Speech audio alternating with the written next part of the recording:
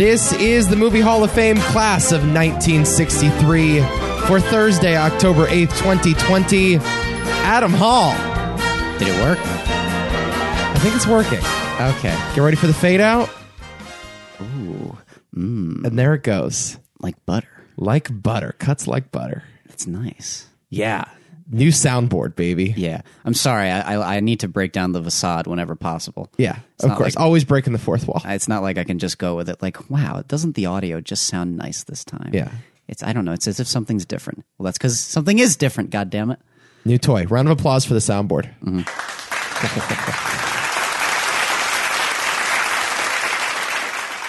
just going to be honest. There are far too many buttons, and I don't like the amount of power you have. Just wait. Especially now that we're in October and Spooktacular's begun on. I haven't added that. I haven't added that Jesus clip yet. Christ, it's going to get bad. Yeah, I got myself a Stream Deck, which is meant for gamers, meant for like Twitch streamers and shit. But I have no interest in doing anything like that, so I got it for my podcast. You should try it for some games. Like, give it a go. Why Yeah, not? maybe. You know, you've been sort Maybe of- when I run out of outlets to exercise my ego, you know? that's sheer desperation on your part. Now that you're going to video games, we know that 2020 is really. Yeah, once I have run out of ways to get attention, then I'll go to Twitch. I would lose my shit if I saw you on any game, really. I mean, you were just saying the other week that you were playing Friday the 13th, and I'm like, what? Yeah, I know. What? Let me be clear. I do not own a console that I No. can play Friday the 13th on. I'll just borrow someone else's and play. All right. It freaked you out, though? You thought, Little like, bit. is he dying or something? It's teasing the idea that you're coming over to the dark side, and I'm like, oh boy, what's he gonna be doing next? He's gonna be playing like the Stanley Parable. Oh boy, you have no idea what that is. Clue what that means. Not a clue. You may enjoy the Stanley Parable. All you do is walk in the game, and basically a narrator is telling you what to do, and throughout the game, you have the choice to obey the narrator or say, no, I'm going to do whatever I want. And the narrator tries to tell the story based off of your reactions to him, and it's hilarious. This sounds fun. You would probably enjoy it. Yeah, this sounds great. It's like a one-off game. You don't play it over and over again, but the first-time experience is pretty unforgettable just because it's so funny. Is it like a horror game or something, or is it's comedy? Here's a quick little sample of what it feels like. Okay. So you have like two doors that you walk up to, and the narrator is like, when Stanley came up to the doors, he took the door on his right. And you take the one on the left, and the narrator goes over, Stanley was so bad at following directions, it was amazed he wasn't fired years ago. Oh, this is very meta. Yeah, very meta. Okay. Yeah. It's Cool. It's wonderful. Nice. See that Mank trailer today? I did see the Mank trailer. What'd you think of it? It was fun. Yeah? It was fun. Yeah, I'm like I'm at an unhealthy like excitement level over Mank. It wasn't a great trailer. I didn't get as jazzed for it as I did with the Dune trailer, but I sort of appreciated it for like operating the way that obviously movies of that time operate. It almost feels like a B movie. Yes. which is It kind of feels like Ed Wood. Yeah, exactly. I'm getting real Ed Wood vibes from this trailer. Well, I saw it. I think the thing is, like, I knew exactly kind of what to expect, and it didn't blow me away. But like what I saw was like, okay, Fincher, you got it. You're there, Right. And it also does look like a Fincher movie underneath all of that, which I thought was kind of interesting. Like just his shot choices and the dialogue, you can tell it was like the 150th take of a particular line. Like, you know what I mean? Like, it sounds as though Mark Zuckerberg from Social Network like wrote Citizen Kane, which, I think is interesting. It's interesting when you like run very like conventional stories through like the filter of a very specific filmmaker, which I love. It just makes those stories all the more refreshing. And it's like, do I have? Because I'll look at old stories like that, and a lot of them will kind of blend together with some of their familiar traits. But to take those similar concepts and give it to, I don't know, like a Coen Brothers or a Fincher is always kind of exciting because I like seeing them spin it. Yeah, especially like old Hollywood stories. Like this is not the first old Hollywood story that's ever come out. I'm thinking about like the movie Trumbo from a couple years ago with Bryan Cranston. And like that is such a formulaic telling of that story, and just to see it, through Fincher's eyes, I think is going to be very interesting. If not, I don't know, always successful. We'll see though. We'll see. I mean, dude, it's David Fincher. Yeah. So it'll at least be good. Yes. There was a lot of people, like Jabril included, who were like, I don't like the digital black and white. Yeah, go to hell. Just go to hell. Sorry, Jabril. he'll get a good laugh at this. It's okay. But I was just like, I just don't give a shit about that. I really, really, really don't care. And like Robert Eggers was getting really pissed off. It's like, who gives a flying fuck? Robert Eggers, go back to fucking Vermont and shoot your movie in a lighthouse again. I know he only shoots it if the camera was made before 1935. Exactly. It's like, yeah, you're telling me you noticed that Frances Ha was shot digitally? Really? Yeah, did you know that? Everybody relax. Who cares? Everybody relax. I use the example of like, I don't care that episode 8 is digital black and white. It's still like the best thing I've ever seen. Oh, Twin Peaks, you mean? Yeah. Yeah. I don't care. Yeah, I don't really either. I mean, the whole thing was digital, wasn't it? Yes. Yeah. Yeah. I do remember noticing a couple times that it looked a little soap opera-y. Well, I guess that's more so just the low quality they were working with on the show. Not to say that it's low quality, but like lower budget. Yeah. You know, like there were some shots in like the Twin Peaks like police station or whatever that in 1991 when they were shooting it on old-fashioned television cameras it looked fine, but then you put it in like ultra HD and you don't change the set at all and it just crisp HD quality. It's like something's off here. There's a little bit of cognitive dissonance, but I guess it sort of brings out some of the imperfections, I suppose. yeah, but also who fucking cares? So that's I don't get it. I honestly don't fully understand it. I don't understand what the issue is, but whatever. Yeah, I'm kind of like, okay, whatever. It's like the worst kind of film snob quirk, in my opinion. Yes. One of the worst. Yeah, actually, Jabril and I just got in an argument a couple weeks ago about this because we were talking about the Criterion Collection. And there are actually a number of films on this list that are in the Criterion Collection. I think, is it 4 out of 5? I know 1, 2... I know for a fact it's a Mad World is in there. And I own 8.5 is in there. Yeah, and then I think Great Escape is in there too. I don't know if it is. I know High and Low is in there though. Yeah, Great Escape might be streaming on the Criterion, but you can't like go and buy it. Is that right? I don't believe so. Let me check that. Unless real it's quick. new. Yeah. I think it's at least 3. No, you can get it in the Criterion Collection. Look at that. Oh shit! There you go. When did that come out? Good question. Yeah, because I don't recognize that at all. Might be new. I'm usually up to date here. There you go. May 12th, 2020. There you go. It just came out. So, well, we were getting in an argument about this because, you know, he's defending the Criterion Collection. And the New York Times put out an article about how few black filmmakers are included in the Criterion Collection. And I'm just like, bro, the Criterion Collection is not the end-all be-all on like what good cinema is and bad cinema is. And like, I respect what they do and I like a lot of their restorations and I love a lot of their bonus features and all that stuff. And you're a much bigger fan of the collection than I am, but I don't know. Like, they're not exactly the arbiter of all things independent. You know, they just put out The Irishman on fucking Criterion. You know, they just put out Marriage Story on Criterion. Like, these are movies that don't need preservation. They don't need restoration. Mm-hmm. And his point was like, oh no, but you want the most HD version of every single movie that came out pre-1950. And I'm like, I don't know. I'm cool with whatever Turner Classic Movies screens on like a daily basis. I'm fine just going on demand and watching it in 720p as opposed to 1080p. Like, I don't know. The Ultra HD 4K, you're preaching to the wrong choir when you argue on its behalf. It's not, I mean, the point is a little different though. I mean, I just love the Criterion Collection because of the films they choose to champion. It's just really cool to see them in their collection. It's also interesting to see what they leave out. Yeah. But they're just doing it because like they have this belief that otherwise these films might be lost, which is sometimes true. I mean, are Kurosawa movies going to get lost though? Does Seven Samurai need saving? Maybe not Seven Samurai, but maybe something like High and Low.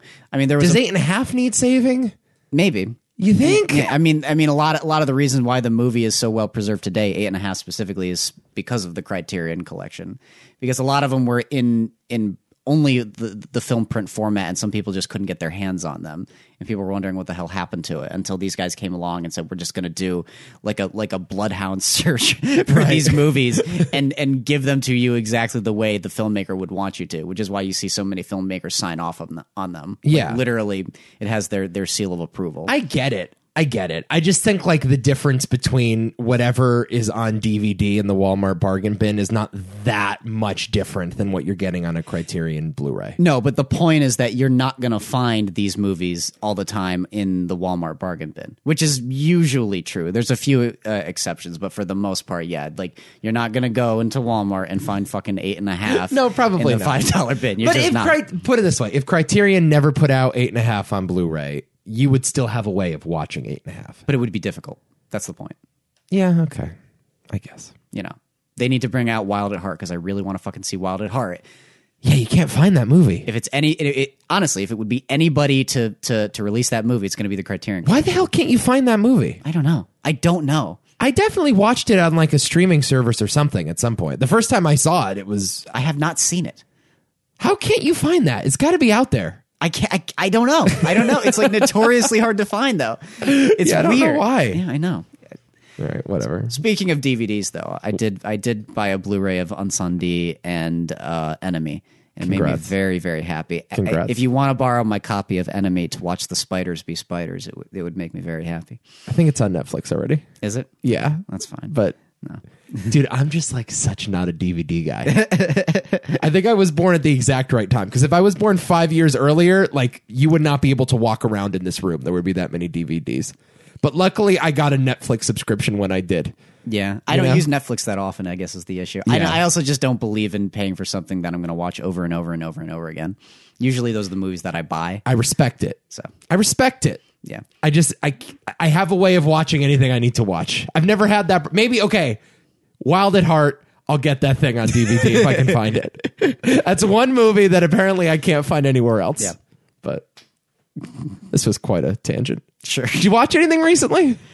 Did I watch? I watched. Okay, hold on. I have this nifty little device on my phone. It's an app called Letterboxd. Yes. And it tells you what You are you've quite watched. the Letterboxd head lately. I saw your fucking dissertation on Blade Runner 2049. you read that? Oh, I mean, I didn't read the whole thing. God, I hope you didn't read I read it. a good chunk of it. I love that review. I'm proud of it because it took me forever, but Yeah. I read chapter 1. good. I usually wrap up my books around that time. Luckily, I was generous enough to tell people at the beginning of the review, if you read even a quarter of this, good for you. Yeah. Seriously, good for you. But Adam is the Letterboxdaholic lately. when it comes to reviews, Yeah. because I've stuck to my what am I trying to say? When you Your rating system? I've stuck to my I hate it when I can't find a word. This happens to me way too often. But Your guns. I stuck to my guns. No, I said that I would no longer do star ratings because I find them ridiculous. Yes. And yeah, I haven't done them in quite a while, but the trade-off is that I have to write a lot of reviews. That's right. Much easier when you can just put a number to it. But Yeah. you know exactly how I feel about the movie. Usually. Yes. Usually. And the latest movies that I watched that were new to me were Mimic by Guillermo del Toro and It's a Mad, Mad, Mad, Mad World. Which we'll talk about later. Yeah. And yeah, Mimic was an interesting one, I guess. Yeah? I was watching it and I'm like, wow, I can't believe this guy won Best Picture. Yeah. I was like, how did a director who made a movie like this go on to make a movie that he won Best Picture and Best Director for? Right. It was blowing my mind. And I think he even got a screenplay Oscar too, didn't he? No. Get Out one night. Oh yeah, Get Out. Yeah. Yeah, that's right. Yeah. That's right. Okay. But yeah, I was very confused because the movie is just like a 90s B movie, Right. With some style, and it's got good craft. I had fun with it, but it's not the kind of thing where you would think at some point in the future they're going to give this guy the keys to make something that's deeply like poetic and personal to him, and he just wants to tell the story about monsters falling in love because it's a movie about giant bugs killing people in New York. Yeah.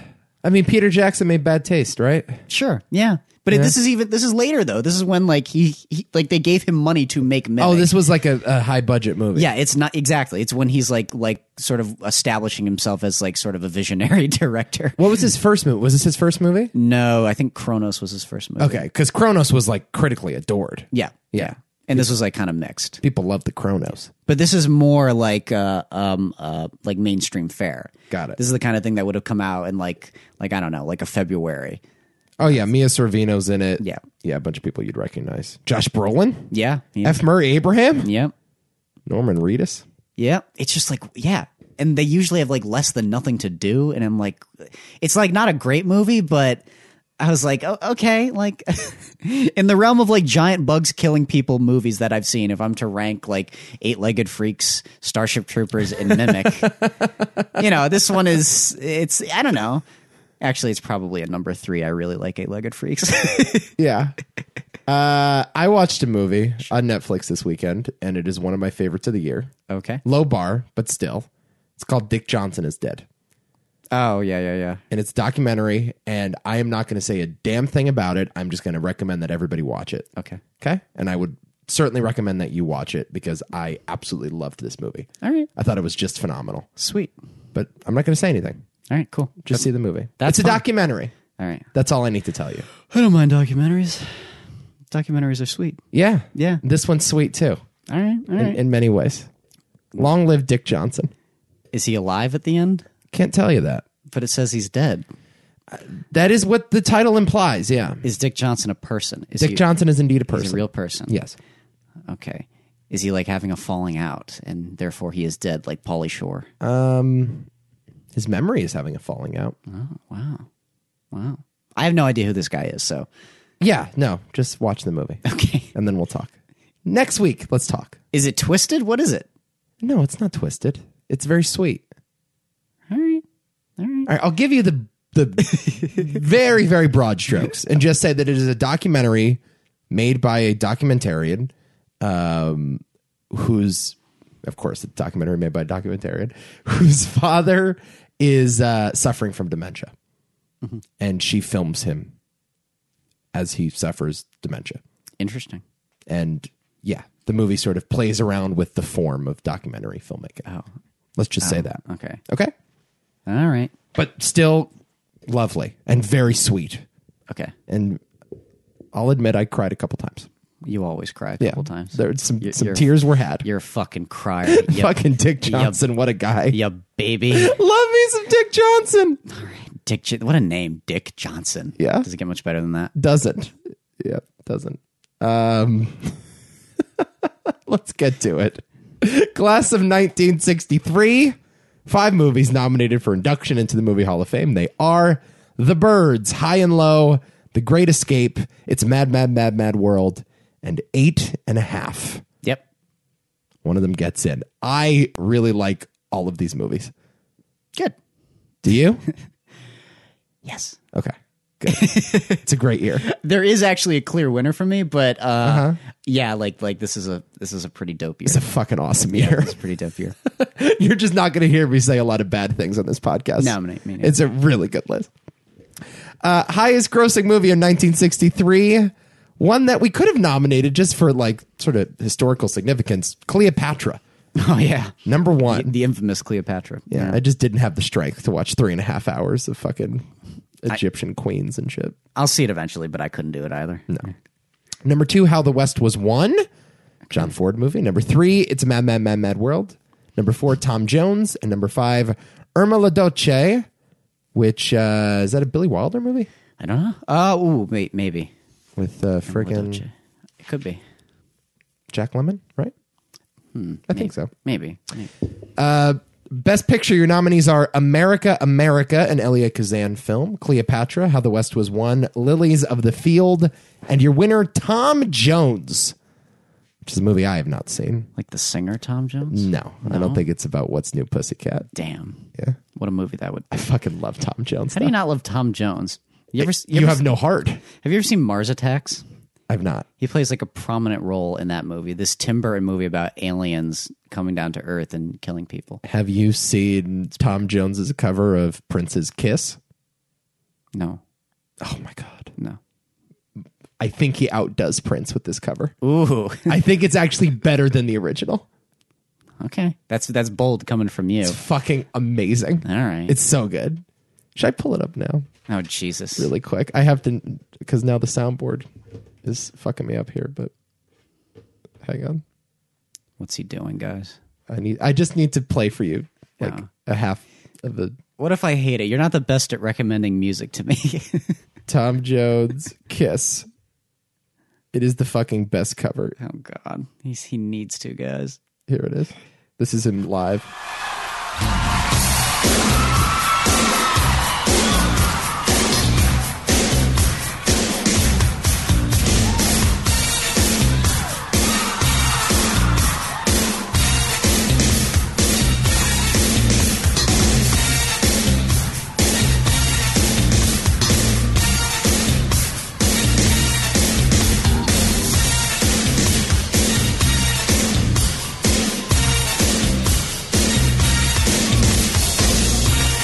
Here he comes, coming out.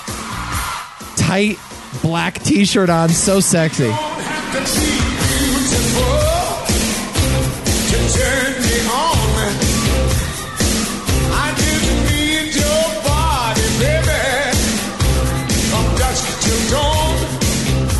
This man has the voice of 4.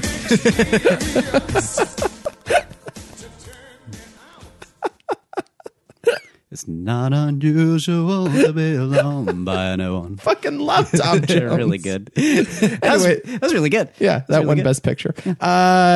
Tony Richardson won Best Director for that film. Sidney Poitier wins Best Actor for Lilies of the Field. Patricia Neal wins Best Actress for HUD. Melvin Douglas wins Best Supporting Actor for HUD. And Margaret Rutherford wins Best Supporting Actress for the VIPs. Cool. All right. Honorable mentions. Yeah. From Russia with Love. Bond movie.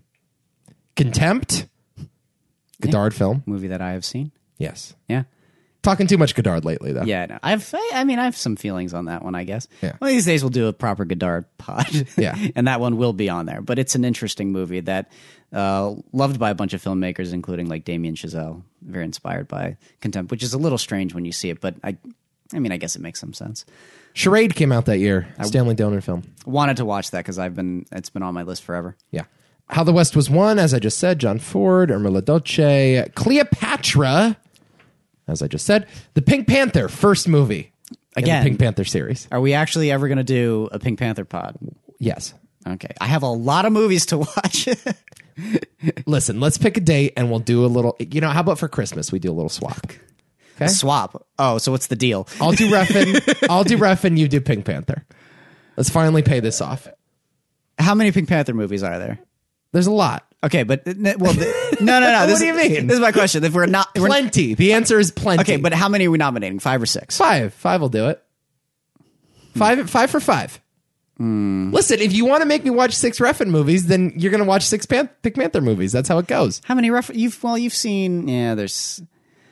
Oh boy. This Christmas, Yeah, we'll stuff each other's stockings. That's when we're doing Refn. Oh boy. Yeah. Oh boy. I'm finally going to make you do this Pink Panther thing. I gotta get you with something better than that. You'll like the Refn movies. You will like the Pink Panther I'm movies. sure. Yeah, I'm sure. Peter Sellers is unbelievable. I do like Peter Sellers. Perhaps the best comedic actor of all time.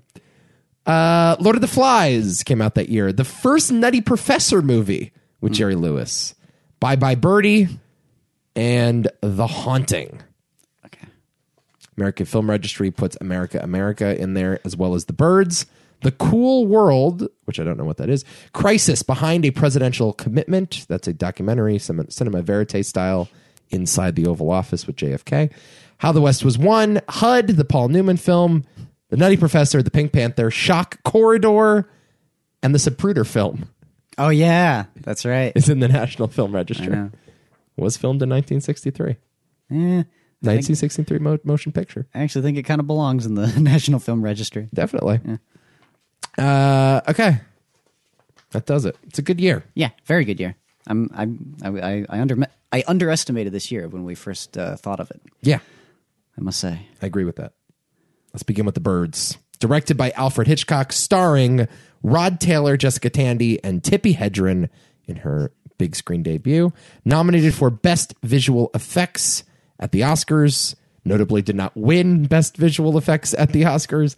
A wealthy San Francisco socialite pursues a potential boyfriend to a small Northern California town that slowly takes a turn for the bizarre when birds of all kinds suddenly begin to attack people. I rewatched this. Yes, I know. Last week because I needed to collect my thoughts on this, because The Birds has always been for me lesser Hitchcock. I've always thought of it as one of the worst Hitchcock films, and like that is sort of damning with faint praise, because like all Hitchcock movies are good Hitchcock movies. But I always sort of dismissed this one just because the premise was kind of silly. And I just remember at the time thinking like, yeah, this is just a movie about nothing. And it's kind of just like dumb escapism. But then again, I saw it for the first time when I was like 15 and my head was directly up my ass. Like all the time. I'm happy I never met 15-year-old Nico. This is a take that would have annoyed the shit out of me. Yeah, for sure. I love this movie. Yeah. I've always loved this movie. I haven't seen it in a little while. I mean, the last time I probably saw it was like 5 years ago. I should have rewatched it, but even still, I remember it well enough to still talk about it. And it's, I mean, I agree. It's not like Hitchcock's best film. I don't even think it's in his top 10. No, there's a slight underrated quality to it, because people bounce back and forth on this one a lot, actually. Yeah. There are plenty of people who are like, guys, like, come on, The Birds isn't that great. But then there's other people who are like, well, did you ever think about this? Right. And he's actually doing a lot more here than you're giving him credit for. And I happen to be in that camp. This isn't Rear Window or anything. It's not even Notorious. No. But man, like I hate to say it, this movie like still kind of freaks me out. Yeah, man, the birds coming down the chimney will still fuck with you. It's a lot of things. It's not just the birds coming down the chimney. It's just I'm more scared of the birds when they're sitting on perches doing nothing. Oh my God. Yeah, the scene where Tippi Hedren is just sitting there and they begin piling up behind her on the playground. Like that shot to this day still, gives me goosebumps. I just thought this, like, it's funny though. You mentioned that about it being nothing. I don't know what your full feelings are on it now. I always felt like, I mean, a lot of people, there's an escapism element to it. It certainly has some things to say about man and nature and sort of like our punishment with that. And got a little bit to say about, like, I guess, like love and violence, which is sort of a commonly thrown around theme with the way people treat each other, and how that's reflected with like the lovebirds and the birds outside, and how they sort of attack only when people are being fucking assholes to each other. Right. Sort of how like sex and violence are two halves of the same coin. Like, I get that. Yeah. It's got a weird like semblance of substance that always feels there when I watch it, even if it doesn't jump out at me. I don't know. There's something just very like sinister about this movie to me. It's very dreadful. The tone and the atmosphere is sort of always pounding over you, and it's just quiet, which is so surprising to me. There's like no music in this movie. There's like virtually none. When beforehand, I was watching the opening titles. I'm like, wait a second, do the opening titles have no music on them? That would be so funny, because that's traditionally not the way Hitchcock films work. Right. And then I watched the opening titles. I'm like, oh wow. Yeah, not always. Yeah. No, it's weird. The guy actually had a lot of range in that department. Like, obviously Psycho you think is a very like heavily scored movie. Same with Vertigo. Like the Bernard Herrmann score there is just like immaculate. But then you watch something like Rope or whatever, or you watch something like The Birds, or even I was watching a few weeks ago Saboteur. All of those movies are fairly quiet, and even in their big climaxes they're pretty quiet. Yep. And the guy really does let his action breathe. It's sort of an underrated quality about Hitchcock, is although he's always manipulating you with like the various sort of the various like characteristics of filmmaking, he doesn't always like beat you over the head with what you're supposed to feel, and that's sort of what I appreciate about him now later on in my life. The more I watch him, the more I'm like, oh yeah, he's manipulating us, but at no point is he like holding your hand and telling you exactly how to feel at any given moment. Yeah, I agree with that. That's kind of an interesting point. I never feel like he's like pandering to the audience. That's right. That's certainly true. Yeah, in the way that maybe like a Marvel movie would. Oh yeah. Well, it's definitely true here though, where it's I don't know. this is a funny movie for me to talk about, though, because in a way, like, it does feel very different, but also so obviously Hitchcock to me. Yes. Oh boy. But I don't know. It's because I'm constantly trying to reconcile this movie at the same time, because I understand what you were talking about, where it's like it's hard to discern what the movie's like trying to say. Right. But when you watch it, there's just something about his direction and his storytelling that feels like this is very, very serious. Yes. Like he really meant something kind of harsh, and he wanted people to like be genuinely terrified by like the implications of what this event could be. And I like, even though I can't fully pinpoint exactly what Hitchcock was saying with this movie, it's very effective. Yeah, I mean, it is a B movie. Yeah. Like, the concept is a B movie. Yeah. And there are, speaking of Ed Wood, like, there are 100 Ed Wood movies, or maybe he didn't make that many, but there are dozens of Ed Wood movies that feel like, this would fit right into it. Yeah. But yeah, I mean, it really is just a matter of style here. It's just a matter of delivery, and in the hands of just a slightly lesser director, this movie bombs. Oh, it's not even that it bombs. It's just a shitty movie. Yeah, it's just a piece of shit. I mean, really, even if it's like made by like a competent, like if John Sturges made this movie, it's terrible. Mm-hmm. It's awful, but it's just Hitchcock. There is, I think, just a level of gravitas and seriousness and weightiness that Hitchcock brings to everything he makes. Yeah. I think you were asking like what I think about it now. I don't think my mind has changed that much now. I just think I've changed since then. Do you know what I mean? What do you mean? Like, I watch the movie and I think the same things. Like, oh yeah, it's sort of a pointless movie that does not really, explicitly explain its meaning, and there's never like sort of a satisfying explanation for why these birds attack, and there's very little subtext here. And I think at the age of 15, when I saw it for the first time, I saw that as a negative, and now I'm 25 and I see it as a positive. Yeah, I kind of like the fact that it doesn't come out and tell you explicitly what it's about, because it makes it scarier to me. Like, just trying to pinpoint just how anything like this could happen, and just this natural event. And that's what we do as human beings anyway. We're constantly trying to add meaning to things that probably don't have that much meaning to them. Certainly with meanings, there are certainly people like us with the podcast. Yeah. We certainly spend a lot of time putting meanings on things. Yeah. But I think to a degree, though, the point of this movie is that sometimes with the natural world, there are just going to be things that you can't account for, no matter what you do. Right. If you really struggle to do that, you're just going to die quicker. Yeah. And I think this idea that, and I think that this was part of the original script, and they sort of, evolved it to what we now recognize as the birds. But initially, I think there was more of a motive to what these birds were doing, and there was more of like a sinister undertone to this town. Like, the people in this town were in some way responsible for the birds doing what they do. And there was this idea that maybe they were hiding something.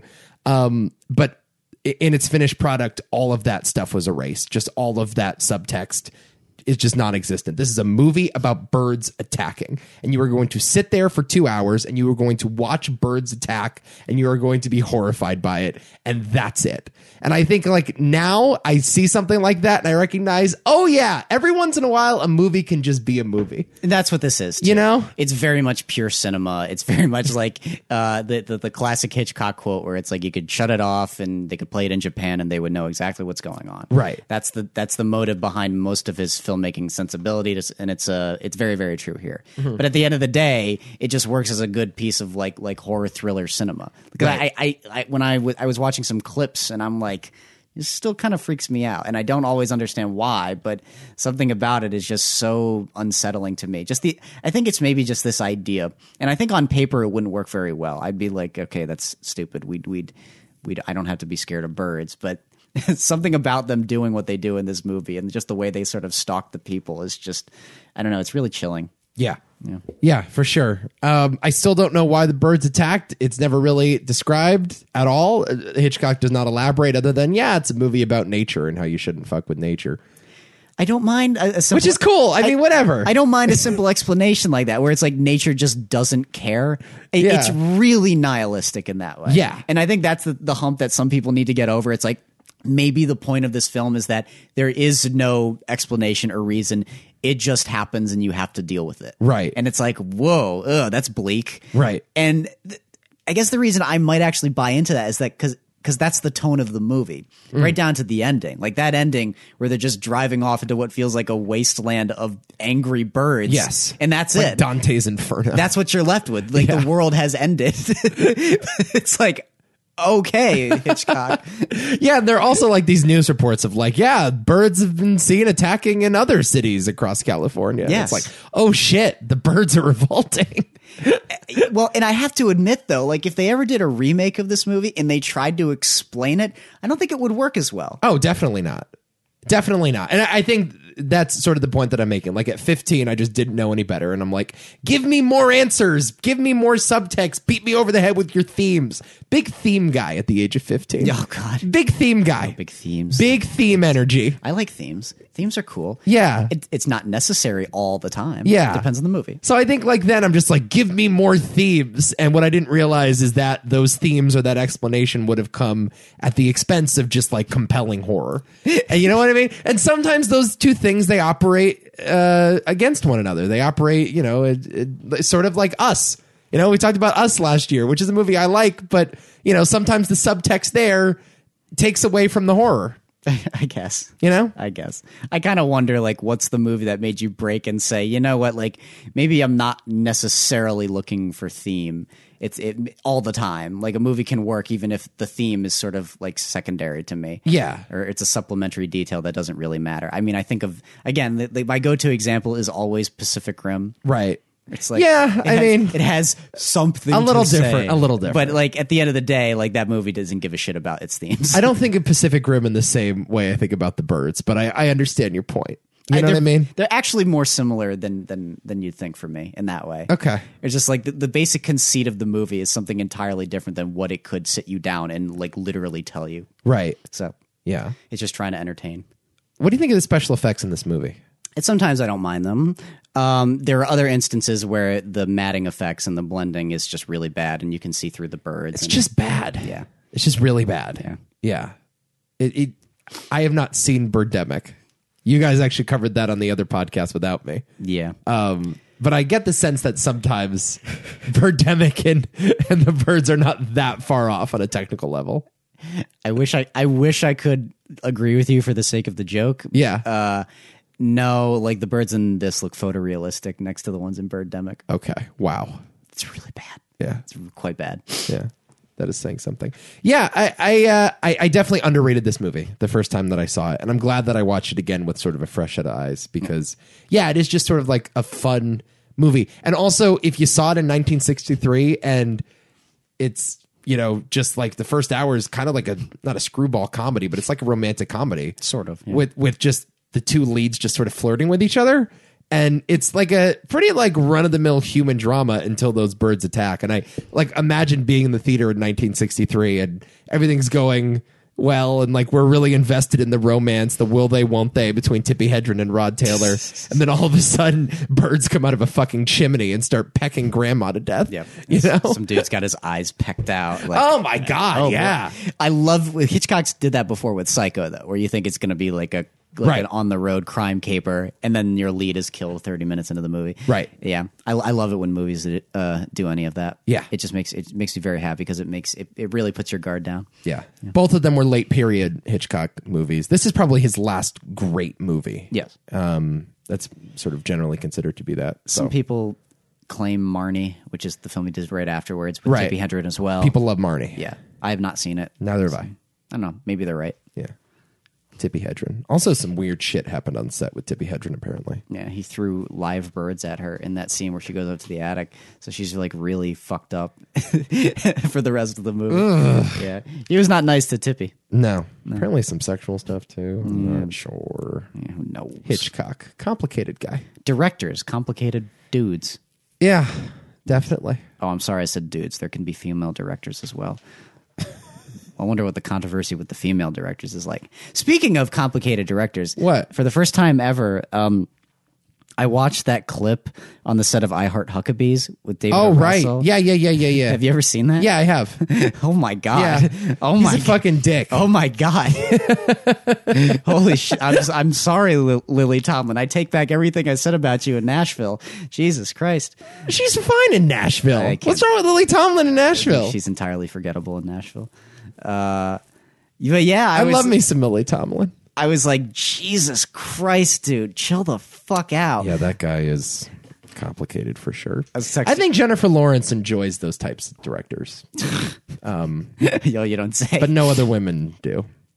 Well, guess what? We haven't seen anything out of Jennifer Lawrence in God knows how long. So big Mother revival yesterday on Twitter. Oh, really? Oh, yeah. They a lot of second thoughts about Mother expressed on Twitter yesterday. They love to try, don't Film Twitter was buzzing. That's no surprise. With talk of Mother being a hidden masterpiece. Little masterpiece. Yeah. Of course it is. It's a masterpiece. Yeah. It's a great film. Film Twitter never disappoints. I hate Film Twitter so much. I hate it. High and Low. Yep. High and Low. Directed by Akira Kurosawa. Starring Toshiro from Mifune. Did I say that right? Toshiro Mifune. Yukata Sada and Taksuai Nakadai. Fine. I'll take it. An executive of a shoe company becomes a victim of extortion when his chauffeur's son is kidnapped and held for ransom. Pretty simple, right? Yeah. Speaking of Hitchcock movies. Oh, yeah. Kurosawa was like, in 1963, I'm going to make a Hitchcock movie, but it's going to be like better than every Hitchcock movie. Yeah, this was fucking great. This was an unbelievable movie. Wasn't this like fucking awesome? This is so good. Oh my goodness, this movie's great. I keep going into every Kurosawa film. I'm like, I dare you to make a bad movie. Yeah, arms crossed. I dare you to make a bad movie. Right. And then it's like, okay, thanks for giving me another one of the greatest films I've ever seen. Oh my goodness. I love it. High and Low.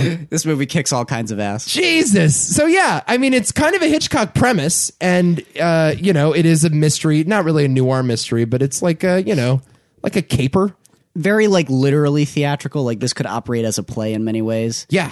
And I would love to see this as a play. This would actually be a pretty exciting theater experience. But for a while there, I thought they were going to set the whole movie in the house. I thought so too, because they were there for an hour, right? It's interesting, like the shift, because I thought the same thing, and then when they didn't, I was like, ooh, that's a nice, comfortable first half, second half shift that they did. That was actually wholly appropriate. Where it actually changes protagonists. Because it's like two movies in a way. Yeah. Like the first half is almost exactly the first half is just trying to deal with the kidnapper, and then the second half is the investigation to find him. And it's such an awesomely structured film. I love it. Yeah. This is one of the it's weird because it is kind of long. It's like 2 hours and 20 minutes. All of these movies are long. Like boom, this flies by. Yeah. Like nothing. Yeah. Like I was shocked by how quickly this movie flies. And it's weird because it's not like a movie that's like quickly cut. There's many like oneers of them just doing their scenes and running their lines, and the camera's just going back and forth. I think it's the performances, and I think it's the story, and it's also the script. Yeah. My God. This thing is thrilling. It's just so anxiety ridden. Yeah, this guy is just like not capable of making something not perfect. I mean, it's just, seriously. It's okay. It's not my favorite Kurosawa. It might be mine. It's not my favorite Kurosawa. I know. But like I don't think I had seen. There's not a whole lot of other Kurosawa films that I have seen that weren't like period piece. He traditionally likes period piece. Yeah, films. samurai movies, all that sort of thing. Oh yeah, but like again, it's another one of those directors. You watch a movie like this, it's like, yeah, he could just do whatever he wants. He could do anything. Yeah, it's because this is just like the again. It's like sort of we're being very hyperbolic, but I really feel like it's appropriate. It's a sort of movie of the week premise, I guess. Yeah, absolutely. Just elevated to such a great degree. Like, I mean, they really flesh out everybody in this movie and give you such a deep level of pathos, even with Toshiro Mifune's character, who you would normally hate in any other movie because he's supposed to be a rich prick. But how they develop his character and sort of the arc that he has just makes you love everything about him. Yeah. And just Toshiro Mifune, oh my God, I love him. Always great. I love him. Always great. Here's a thought for you. Like Parasite, but made 60 years before Parasite. I had a similar thought. Yeah, gave me major Parasite vibes, like the whole class struggle thing. And it really didn't hit me until the last like 10 minutes of the movie. Actually, that final scene is just like so cathartic and is just so weighty. That last conversation is so fucking weighty. Mm-hmm. Like the perspective that these two men bring in after this crime has been committed. And like how they're sort of both wrecked by the same system, even though they're on opposite sides of it. I love it's that. just an incredible, just sort of an incredible statement about class struggle. Well, it's the cost of being who each person is. Yeah. And no one wins in the end, too. Right. For exactly those reasons. I just loved it. And it's you totally understand like why someone like Toshiro Mifune would sort of rethink everything he's done in the face of this guy, where it's like at the end of the day, it's like, whose fault is it? And I just love that idea. Whose fault is it really in this scenario? And it doesn't really point to either one. Yeah. Which again, I usually love that, but like it's just such a poetic film in that way too. Yeah. It doesn't start out like it would be. Honestly I was trying to figure out like what the film was going to ultimately be. Me too, because again, I read the description just now. It's about a shoe salesman or a shoe executive, I say, for a major shoe brand. National Shoes. Yeah, in Japan. And like at first, yeah, it's like sort of a business struggle, sort of, it's like a chamber piece almost, where these people are fighting for shares of a company. So it like started as like a Glengarry Glen Ross type thing. Yeah. And I'm like, where is this gonna go? Is it just gonna be like a lot of corporate politics about sneakers and high heels and shit? Yep. And then it takes that turn and it becomes a totally different thing. Mm-hmm.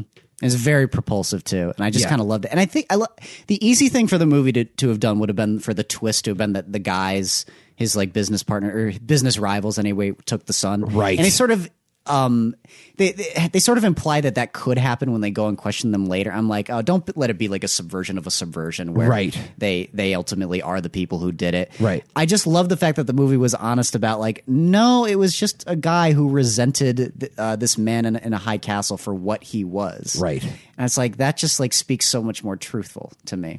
Right. I really admired it for going into that direction rather than doing like the obvious thing. And again, like I kind of felt for the guy. It's impossible not to feel for the guy at the end. I kind of felt for everyone in this movie. Man, by the ending, Jesus, that final confrontation is just heartbreaking on both sides. It really is. Yeah, that's an incredible performance by whoever it is that plays the thief. Mm-hmm. He's just really good in that final scene. And Mifune, of course, is always fantastic. Everybody's really good in this movie. The detective is really good. Like the sort of head detective, the younger guy. The dude that plays his chauffeur, just everybody is really solid in this movie. And it's just like an incredibly well-considered just character studies / crime film / cop procedural / thriller. It's just really fucking good on every level. Yeah, I know. And I'm struggling to say anything bad about this movie because you're 100% right. It's 2 hours and 20 minutes long and it flew by. It was incredible. It's one of those moments where I don't remember reading the subtitles. Think about that. Yeah. I think about this movie right now, and I literally think of the experience of just sitting down and watching it, even though I read the entire damn thing, right? And I don't remember reading the subtitles. Yes. Yeah, you're right. It just sort of flows together in that way. It's so good. I love to death the scene where they're tailing the guy, and Toshiro or Mr. Gondo?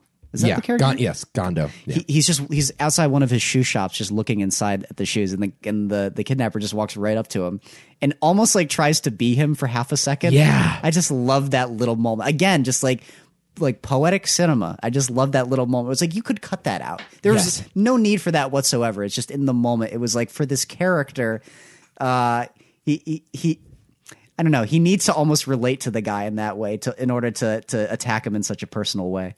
Yeah. 100%. It's very interesting. 100%. Yeah, I mean, all of that stuff. That last like 20 minutes where he's just running around the city and into like the crack alleys, and like when he kills the prostitute. Or is she a prostitute or is she just like a crack addict? I'm not sure. Oh, she's a what do they call her? She's a drug addict. She's like a crack whore, probably. Okay, yeah, sure, all of the above, whatever. But like all of that stuff is so seedy, but it really does like emphasize first half, second half, like how different these two worlds are. Mm-hmm. Like one guy is living in this world in this beautiful home where the worst part of his day is that other executives want to vote another guy off of the board, and then. Cut to the other side where it's just like these very crowded alleys with just like these zombie-like people that are just begging for just a quick hit. Oh no, yeah, exactly, and that's what I was talking about when I was saying or when you brought up the Parasite comparisons. That's where it felt the most literal for me. Where Right. you're shown this pristine palace, and then you're shown just the slums of the street. But what I was saying earlier about how it's structured is that it's called high and low, and that's Yeah. literally how the movie's structured Right. in terms of its setting. Yeah. And it's really clever in that way, and definitely makes you feel both of those ideas. Right, but not on the nose in the way that like you hear that title No. and you think it's going to be on the nose. It's not. Well, I didn't know what it meant at first, Right. until the end. Well, it's kind of got a double meaning. It's like they're searching high and low, but also, yes, the movie takes place half of it high and half of it low. Yeah. It really is an incredible structure. And similar to Parasite, like at no point does it pass any judgment on these people. Like you really do feel bad for everyone involved. Yep. It's just a miracle of a movie. This movie's fucking awesome. The stuff with the pink smoke, it's just great use of color in a black and white movie. I love when movies do that. I know you do. I love it. I love it too. I'm not going to criticize it. It's the best. Yeah, it's cool. Except for Sin City, where it bothers me. Oh, yeah. The The one movie. Yellow guy in Sin City really bothers me. But other than that, Such a shit movie, that Sin City. yeah. Love color in black and white movies. It's the best.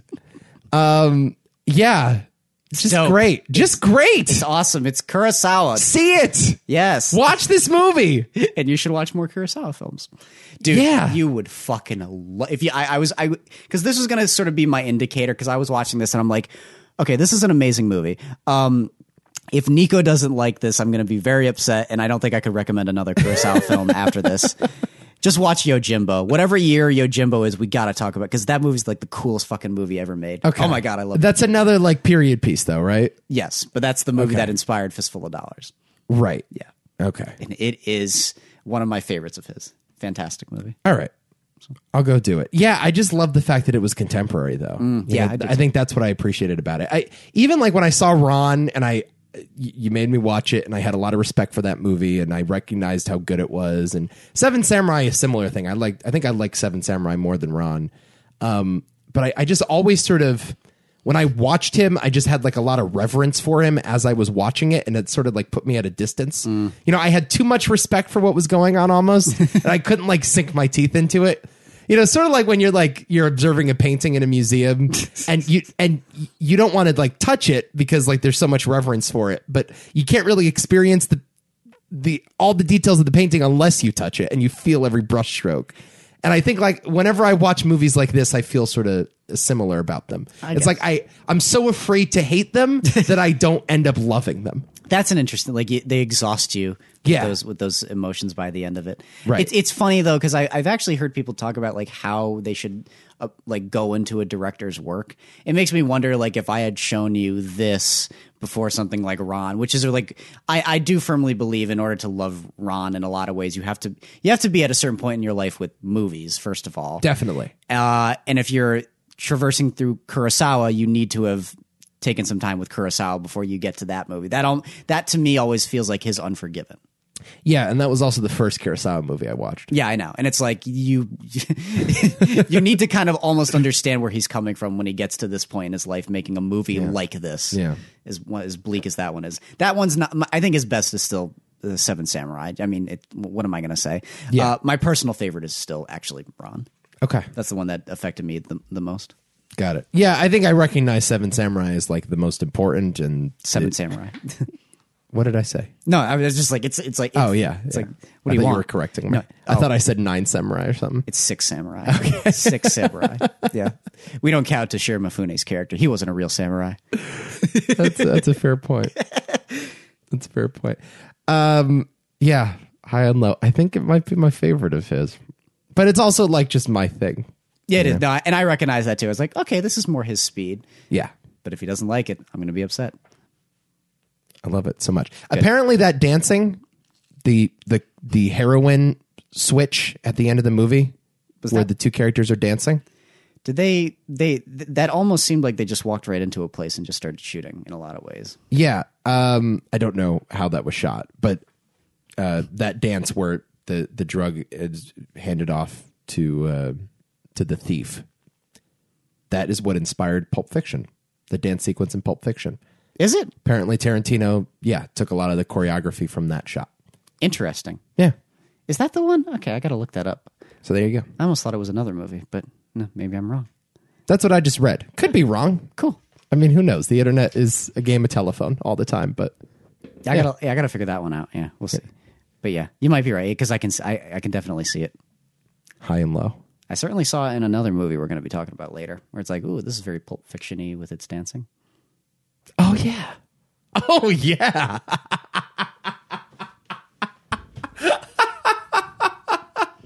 The Great Escape, not the one we're talking about. Directed by John Sturges, starring everyone you expect to be in this movie, essentially. Steve McQueen, James Gardner, Richard Attenborough, Charles Bronson, Donald Pleasance, and James Coburn. Like, all of these guys must have made every single movie together. Yep. They were in every single fucking movie together. Speaking of Seven Samurai, this is John Sturges, same guy that made The Magnificent Seven. Nominated for Best Film Editing at the Oscars. Allied prisoners of war planned for several hundred of their number to escape from a German camp during World War II. This is, just a classic American film. But you've never seen it. That I had never seen. Bastard. That I had never seen. But, I mean, I don't know. I'd seen clips from it. And, I knew the clip at the end where he goes, good luck. And the guy says, thank you. And the chase begins in Germany. And, I don't know. You knew the theme. Yeah, I get it. You didn't? Did you ever play the theme at your high school marching band classes? No, because I did. So I knew. I can probably to this day I have it perfectly memorized in my head, and I could do it by muscle memory. Gonna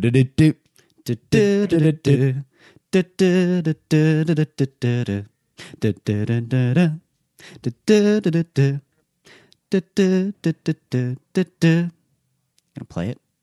Trying to.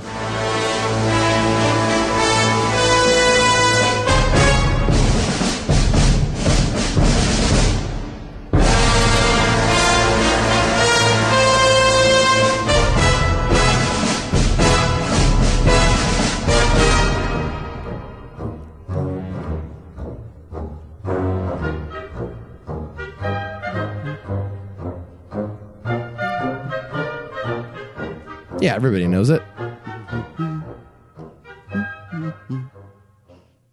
So yeah, I mean, I knew The Great Escape. I just had never seen it. I don't know. You know it even if you haven't seen it. Yeah. There are many movies like that. Yeah, and I realized actually watching it, I had seen a lot of these scenes in the past, just in different places. I mean, Once Upon a Time in Hollywood takes a scene and puts it in the middle of the movie with Leo DiCaprio in it. Yep. But this was the first time I sat down, watched the whole thing, and holy fucking shit, I love this movie. This movie's amazing. It's really good. This movie's incredible. Isn't it like the most fun movie you've ever seen? Oh my God, it's so good. I watched this last night. It was after the Yankees lost a playoff game last night. Game 3 against Tampa. Who knows what's going to happen tonight? The audience will probably know before me. But they lost last night, and it was a very difficult loss. And I put this movie on, and it saved my evening. Good. It saved it. This movie is a treasure, isn't it? Oh my God. It's so moronic it might actually work. And then it doesn't work. This movie is such Hollywood bullshit on every single level. There is not a single performance here that is authentic in any way. There is not a single scene that is not contrived and Hollywoodized and glamorized. There's no way that actual prisoners of war behaved like this or were treated in this way. There's no way the Nazis were that nice to be around. You know what I mean? There's no way there was a Gestapo that was that cool. Yeah. Where it's just go garden and just, well, don't escape. I mean, and if you do try to escape, we're going to throw you back in there. They wouldn't shoot him like they did with Richard Attenborough. You silly Americans. There's no way that it actually happened that way. No. Who cares? But who the hell cares? Who gives a shit? It's so fun. Who gives a flying fuck? It's so fun. Yeah, fuck reality. This movie is a delight. Everything about it makes me happy. It's one of those movies where I throw it on and I'm watching the entire thing. It's just so much fun. And again, just one of my favorite ensemble casts. Oh, it's yeah. Because what sometimes happens with movies like this is that you'll have a band of characters and it'll jump back and forth between them. And there's always a couple where you're like, I mean, you're fine, but I want to go back to this character. Yes. I don't think there's a single moment where I'm unhappy with the character they're situating me with. Yes. And that's amazing. James Gardner and the blind guy, Yeah. amazing. Charles Bronson with his claustrophobia, amazing. Yep. Friggin' James Coburn as the Australian guy. I love me some James Coburn. And obviously McQueen here at the center, who just gives like an all-time Steve McQueen performance right here. Just the most Steve McQueeny of Steve McQueen performances. Yeah. He's so amazing in this. Isn't he great? Yeah, just like, yeah, you going to be here when I get back? Promise? Off to the hole. And he just marches over there. It's like, yeah, it's my home. What does he have? Like a tennis ball? I always think of it as it's a baseball, probably. Yeah, it's baseball, yeah. I always think of it as a tennis ball because that image was seared into my head with Chicken Run before it was. Oh, right. before Right. it was The Great Escape. Yeah. which is Chicken Run is just a parody of, essentially. Correct. But yeah, like I've had this movie in my life for a very, very, very long time. I think it's one of my dad's favorite films, and for similar reasons, he just thinks it's just a wonderful, happy experience. Despite the fact that it's not like always forgiving. I mean, like a great number of the characters do get killed. I mean, the ending is very bleak. Yeah, like it's a very bleak ending. You expect them to escape. They don't escape, guys. They don't. Yeah, given the tone. Yeah, exactly. Right. But it is like the least troubling version of this period of history. I know. Which is okay. You know, you don't have to make the entire thing just dour and depressing. I mean, you couldn't make this movie today. You couldn't do it. Not with this tone. Like, you would have to, like, I think people would view it as sort of irresponsible and flippant and like just, you know, I mean, playing around with history in a way that's kind of, I guess. I mean, it depends. I mean, Roberto Benigni did, what is that? Life is Beautiful. So, and people kind of like that. So, yeah, but that is a movie though about a guy in a very in a very bad situation that sort of finds joy, and that's like built into the premise of the movie. Yeah, this one is just like, you know, it's not that bad being a prisoner of war. How bad can it really be? We have a baseball team. It's not fun. It doesn't make me want to be a prisoner of war. But I don't know. The 4th of July parade was certainly a lot of fun. It's perfectly fine, isn't it? All right. All right, let's go back in time and see what that's like. Let's chill with the Nazis. That's what you want to do. That's what I'm saying. Like, you couldn't make this movie today. No. That's my only point. Still well regarded though. Oh, for sure. I don't think this movie has lost its charm for like a day. Yeah, and I don't know. Maybe it's just because of like the machinations of everything that happens, and there's just something so oddly satisfying about the way they escape too. It's I don't know. There's like a texture to this movie that is just so pleasant to me whenever I turn it on. Where it's like it's funny you say that because I sort of like being in this story and escaping with these guys when it's going along. Right. So even if I wouldn't want to actually be a prisoner of war, I just have fun escaping with them. Yes. So, well, yeah, it's a big method movie, right? Yeah. It's just all about how. The who, what, where, when, why are sort of irrelevant. The how is really what this movie is all about. Yeah. And although these characters are fun, they're not necessarily like incredibly well drawn. They are just sort of mechanisms like in Ocean's 11 or whatever to advance the plot and to give us this awesome set piece at the end. Sure. And that's entirely what this is. Although there are some like really touching character moments in there. Prison Break movies are always going to work. They're always going to work. We were talking about this with Midnight Express a couple weeks ago. Like, there are just some subgenres that no matter what, heist movies the exact same way. Poker movies, same way. Yeah. Like, I'm going to watch that movie front to back, and no matter how terrible it is, this subject matter is going to get the job done. That's a good point. Thinking about it now, it's like I don't know a single like Prison Break movie that I don't love. Yeah. I love pretty much every Prison Break movie I've seen. I can't name one. I love the vast majority of heist films that I've seen. Yeah. So, I mean, yeah, or like Sting Operation movies. They're Always just the best. They're just awesome. I again, like trying the anxiety and also the sheer pressure of not knowing whether or not the character has things on top or if he's ahead of his villain or whatever. Right. I just like trying to figure out like if he actually knows what he's doing and to see if they'll get away with it or if they won't. And the interesting thing about this one is that like it's just sort of a ragtag method. What's so stressful about this one, but also fun at the same time, is that these guys are kind of buffoons at the end of the day, just pulling off a very like haphazard escape, and they just managed to do it. And again, it's one of those instances where it's like it's almost crazy enough to work, and it almost does, but it doesn't quite. Right. How many people actually get away? Like 2? I think they say that 50 died and 72 broke out total. So 22 made it, but none of the main characters. No. Actually, no, one. I think it was just James Coburn. What about the guys on the boat? No, they got caught too. Did they get caught? No. I know. No, I don't remember. I know Richard Attenborough dies. Yeah. Gets shot in the field. So Right. And Steve McQueen ends up back in the cell. But again, is the funny thing that Richard Attenborough says, doesn't he say like this is like some of the most fun I've ever had in my life or something like that? Yeah, he does, right. It's like I do love the films the film just trying its best to say like no matter how shitty things get, like there's always a way to look on the entertain yourself. To look on the bright side. As bullshitty as that is given the setting, I'm like it is so endearing with it. I really don't mind. I mean, it's not exactly as self-aware as like, Monty Python's Life of Brian, where they're singing always look on the bright side as they're on a literal crucifix. Yeah. But yeah, I get your meaning. There is something just very like old school traditional American cinema about this that is just very charming. It's just a very American movie in that way. Yes. But again, like as the filmmakers had a choice to end it like bleak and dour and depressing, but they chose not to do that. And I guess that's what I'm saying, where it's like the film like it makes the conscious choice to say like it's going to be okay. Yeah. Doesn't matter if they don't escape. They do win the war. They do. So it's about time you got here. Jesus Christ. How about when like they're in the shower and they're digging out that hole underneath the shower drain? Yeah. And Charles Bronson's taking a shower and they go, "What are you doing?" And he goes, "I'm taking a shower." And then he turns to James Coburn, who's just standing there, and he goes, "What are you doing?" He goes, "I'm watching him. I'm a lifeguard." There's so much great dialogue in this movie.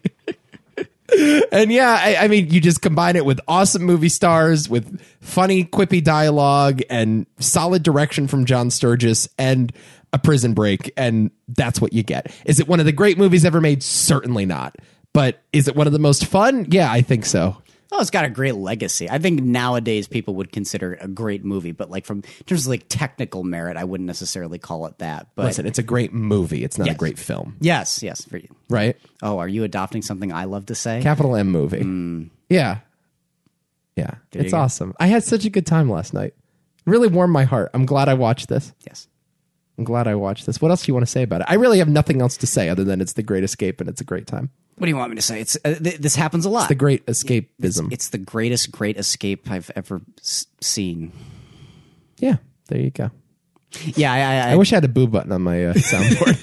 It gets to a point where you're like, yeah, I just love everything about it, and let's move on. Yeah, I'm sorry. I really do love this movie. Yeah, I'm sorry that we're not going into more depth, but I just like really like all of these movies unabashedly, and I'm having a hard time saying anything bad. Well, let's keep going. Yeah, let's see if we can find something bad to say. It's a mad world. Directed by Stanley Kramer, starring Spencer Tracy, Milton Berle, Sid Caesar, Buddy Hackett, Mickey Rooney, and Jonathan Winters. But I mean, that only scratches the surface of who's in this movie. Yeah, Carl Reiner makes a cameo in this movie. Oh my god!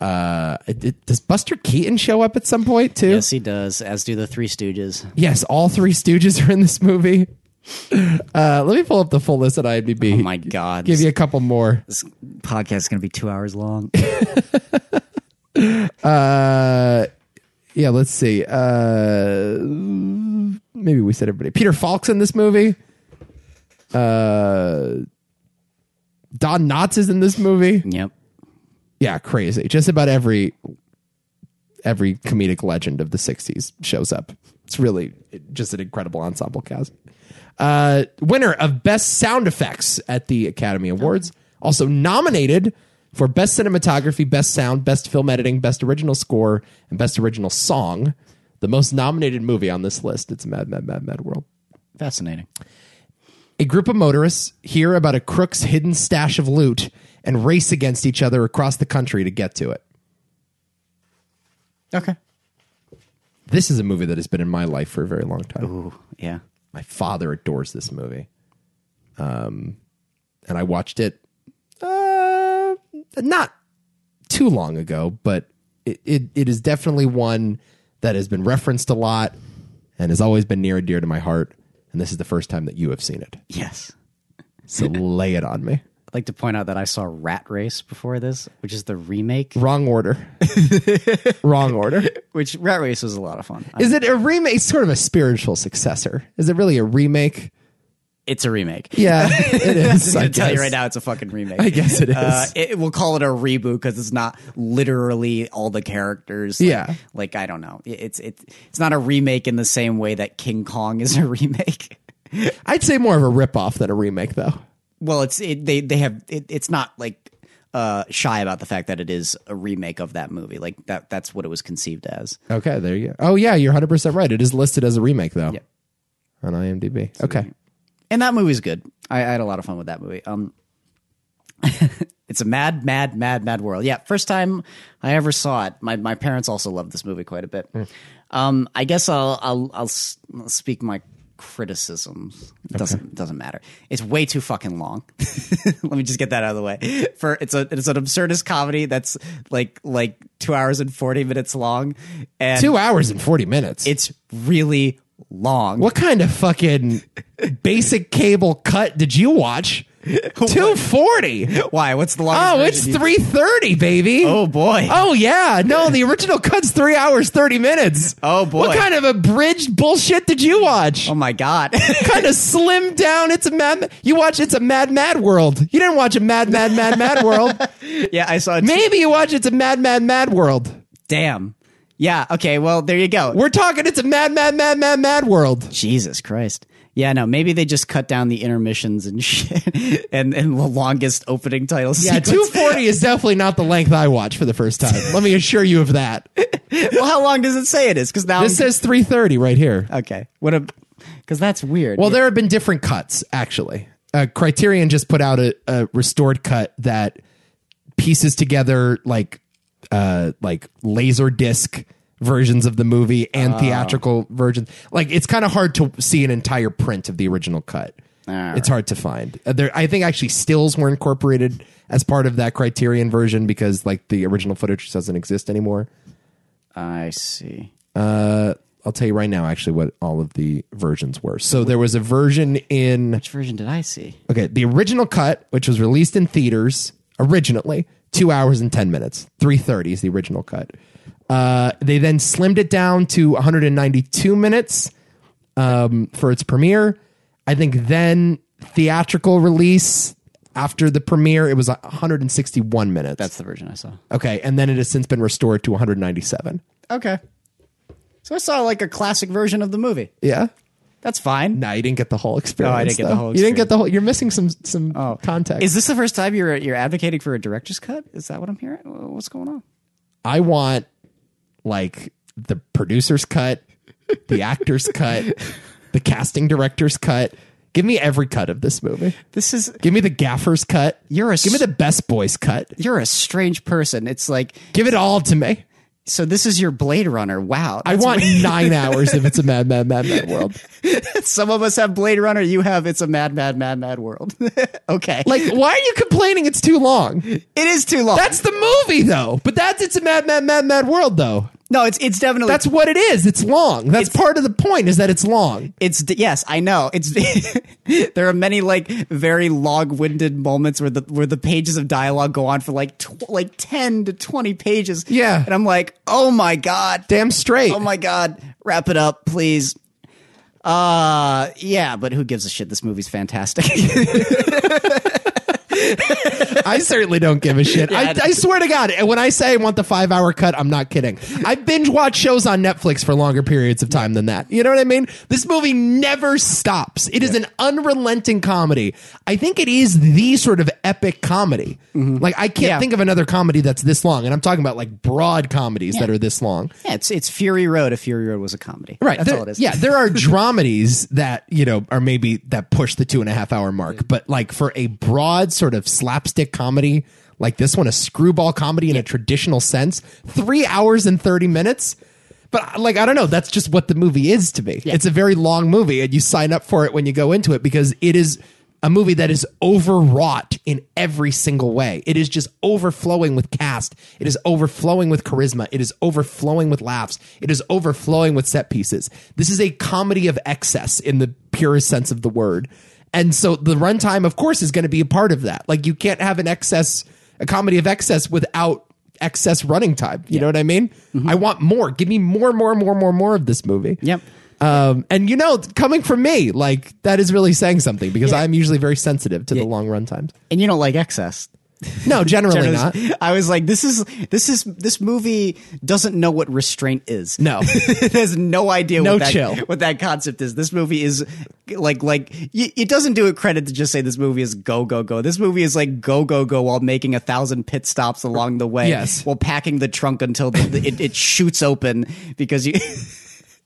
There's so much movie, and we here. are going to destroy everything. Every structure in the middle of this desert is going to be on the ground. It is controlled chaos. That's what this movie is, and I love it. I fucking love the movie. It's hilarious. It's insane. It makes no sense half the time, but in all the best ways, these characters are just wonderful. And I can't stress it enough how funny each and every one of them are. Who's your favorite performance in the movie? I mean, I love Mickey. Yeah. You gotta love Mickey. I like Buddy. Yeah. I mean, Buddy Hackett is just doing his Buddy Hackett thing, but when they're in the plane and they knock the guy out in the back, that's too funny. And they're talking to the air traffic control. It's a great shot. When the plane is about to hit the air traffic control building and the two traffic controllers start holding hands, waiting for the plane to hit them. And then at the last second, it veers out of the way.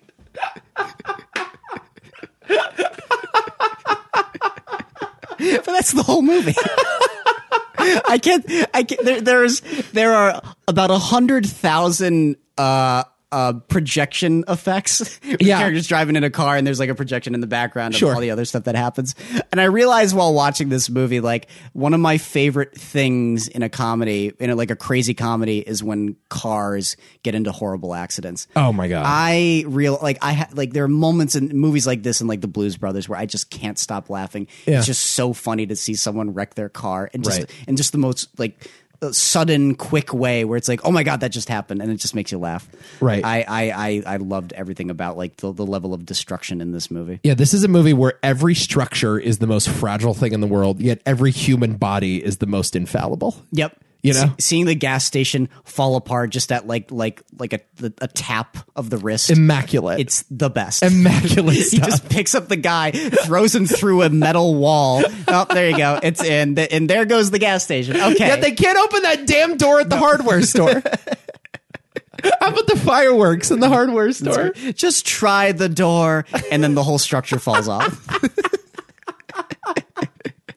This movie doesn't stop. There's that moment too where I think it's Sid Caesar plays that guy, right? And he just starts hammering at the door as hard as he possibly can with just a sledgehammer. It's like you watch that and you're like, this movie is off the fucking rails. It's at the point where you the audience sort of feel it at like the 2-hour mark. It's like all you want to do is take a sledgehammer and just start banging a door with it. Yeah. And it's literally synthesized on screen for you. Yeah. You know what I mean? Where the guy is just hacking away like he's Jack Nicholson in The Shining. But it's just so fucking funny. That is the thing about this movie. It is unapologetically funny. And it's not funny in like a little clever way. It's not funny like, oh, aren't we cute? And like, It puts Spencer Tracy on a what am I trying to a fire truck on a giant ass ladder, flinging him around. Yeah. This movie doesn't care at all. Flings him through a fucking window. It's fantastic. And Mickey Rooney gets zapped on telephone poles. It's the shots of them falling off. Oh, it's so good. Just how physics don't make any sense. Yeah. Oh, I can't get enough of. There's nothing. That's another thing I love in movies where they just say laws of physics. What the hell is that? Right. It's great. And then we got to talk about Dick Shawn, who plays Sylvester. Oh God! Speaking of the dancing, holy shit! There's a scene in this movie where I'm not even going to explain who these people are, but there is a male and there's a female. There's sort of like a young deadbeat guy who's just hanging around LA and just smoking pot and banging his hot girlfriend. And the girlfriend is in a bikini and he's got no shirt on. And they do this dance routine by themselves in their apartment for what seems like 4 hours. Yep. Like, honey, you know what we're going to do today? We're going to dance. And she has no emotion on her face. It is so perfect. It is the weirdest shit, and I couldn't get enough of it. and I was watching it with Abby, and she looked like Did she watch the whole thing with you? yeah, actually. Good for her. Yeah. She stuck it out with you. Yeah, she really likes Rat Race too, so she was having a pretty good time with this one. Oh, perfect. So, but we get to like moments like that, and she looks like one of those characters in The Incredibles 2 who has like their mind controlled, and they're just like, Right. So good. it's great. So good. It's great, and it's a very rewatchable film just for the level of antics. It's just chaos. Oh, I caught a bunch of clips on YouTube as I was researching for this thing. I love movies that put their actors through this level of excess. Yeah. But with like just total reckless abandon. Right. It's just wonderful to see a movie go all in like this and just have a blast doing it. To see Spencer Tracy in this is just, and he's funny too, by the way. Just when he's getting those Awesome. the calls from his wife and just his expressions he makes just cracks. When me he up. puts the two phones next to each other and they start arguing, and he's just like a defeated man. Yep. It's amazing. Yeah, this movie's also like a big anxiety trip too. It might not be like a good anxiety. A movie for someone that suffers from anxiety. I think I even mentioned that because I wrote a review about it, and I said that this is the most anxiety-ridden film I've seen since Uncut Gems. Right. Yeah. And it is. Similar vibe. Yeah, definitely. No, it's just like nonstop. It's like when a movie that like suspends like the resolution to this degree. Oh my God! Like you're gonna lose a lot of hair while watching it, but it's just it. You're kind of happy that you did. I would say. Yeah. It's just laugh. Throw a banana in the center of the room. Just laugh. Right. Who cares? Oh God. Amazing. Why can't they make a movie like this anymore? What would that movie be? I don't know. What, The Hangover? I don't know. The Hangover is similar in a lot of ways. Well, the problem is we just don't have a collection of comedic actors that good anymore. That's also a problem, yeah. We just don't have anybody at the level of Sid Caesar or Buddy Hackett or Mickey Rooney or Spencer Tracy. We just don't have it. No. And we don't have a Jonathan Winters anymore. And they don't control like a chunk of the industry where it felt like these people did. So Yeah. Man. we're not as dependent on those kinds of stars or actors. So, Yeah. And they also don't care to be this. That's the other issue. You get Bradley Cooper wants to go off and do more serious fare, which is okay, but it shows like the lack of interest in comedy nowadays, I guess. Yeah, but just like this type of comedy. Like, here's what I don't understand. Like, everything has to be vulgar. Everything has to be The Hangover. Everything is like Todd Phillips, Judd Apatow shit. Yeah. This is still funny. This is still funny to be, you know what I mean? Like, ask like your average 15-year-old. They will still find this movie funny. Boy, I mean, I don't know. Yeah, I don't know. It's because I agree. Like, our comedy sensibilities haven't evolved that much. Like, there are certain comedies that were made in the 40s and the 50s that do not translate now because like it was too green. It was, it was too pure. It was too wholesome. Like this movie where they're fucking destroying a gas station, where Jonathan Winters is destroying a gas station. Like that's still funny. That still plays. That still works. But it's been a lot. No, you're right. You're right. But I don't know. Something about it just doesn't seem as appealing to, I don't know, studio heads or what. I don't know. Maybe I don't know what audiences would think. I'm not in the meetings. I don't know. It depends. But again, like I don't know what the focus groups are saying. Well, comedies are also at a pretty significant low point. Like we just don't get good comedies anymore. Yeah. My favorite comedy that came out in the last, the last couple of years was, what the hell was it called? That was directed by Olivia Wilde. Oh, Booksmart. Booksmart. I love Booksmart. Yeah. That movie cracked me up. But that's it. Yeah. Yeah. Sucks. Yeah. I want more of this. I want another screwball comedy. Well, at least we have it. It's good that we have it just in general. Can Damien Chazelle like make a screwball comedy or something? No. No. Like an old school, like just studio Technicolor comedy? He could try. He's too interested in music, dude. Yeah, it's just not funny enough too is the other thing. Yeah, that's also true. Oh, I love this movie. Me too. I love it. All right. Oh, this was a fun fact, by the way. Oh, yeah? I read. This is the only fun fact I wrote down today, just because it tickled me so much. I don't even know if this is real or if Wikipedia is just bullshitting me, but Stanley Kramer considered adding a fifth Mad to the title before deciding it was redundant, but noted in interviews that he later regretted it. I don't believe that he said that or considered it. He said that fifth Mad was too redundant. Rather, I First four Mads, fine. I don't believe that he didn't do that. But it seems like the article is taking his word too seriously. It sounds like he was just fucking around. He later regretted it. Should be mad world. I put it on the record that he regretted it when in reality, I'm sure he was like, yeah, that was funny. Final movie on the list. Yes. 8.5. Directed by Federico Fellini, starring some Italians. I'm allowed to say that I'm Italian. Yes, you are. I don't know if you knew that. I didn't know that until today. Okay. Winner of Best Costume Design and Best Foreign Language Film at the Oscars. Also nominated for Director, Original Screenplay, and Art Direction. A harried movie director retreats into his memories and fantasies. This is a movie without a plot. More or less. Not much of a plot at all, other than it's a movie about a director, about a nervous director made by a nervous director. Or at least that's what it seems like. It's a lot like Synecdoche, New York. A lot like that. Yeah, definitely. It's a little more pleasant of an experience, I would say. Yes. But in essence, yeah, very similar. Yeah, for sure. What's your experience with this movie? I saw this movie on my own just because I heard it was great. I had gone through many lists of directors, and this one pops up on almost all of them. Yes. Every director that has ever lived adores 8.5. Yes. And I was like, okay, I'll watch it. I'll do you guys a solid. I'll watch the movie. And it was sometime, it might have even been like freshman year of college, like before I was like even taking those classes. I just wanted to see this movie. And I guess my ambitions in filmmaking had grown a bit since then. So I was a little worried that when watching it, I might not understand some of the pressures of the Guido character. Yes. And I would say I did understand quite a few of them, but at the same time, even separate and apart from that, it was like instantly one of the best movies I'd ever seen in my life. Uh-huh. Yeah. And just on a deeply personal, artistic note of just like a film that is just like sheer catharsis for Fellini. That's like what this movie is to a T. It is just another poetic, artistic statement by him as a person, just trying to get all of his frustrations out there right. in like a beautiful way that people can understand. And just like really illuminating like what it means to be someone in this position and how it can affect your life and those around you, and sort of like how your work is a reflection of your life itself. Yeah, it's incredible. Well, yeah, and similar to Synecdoche in New York, that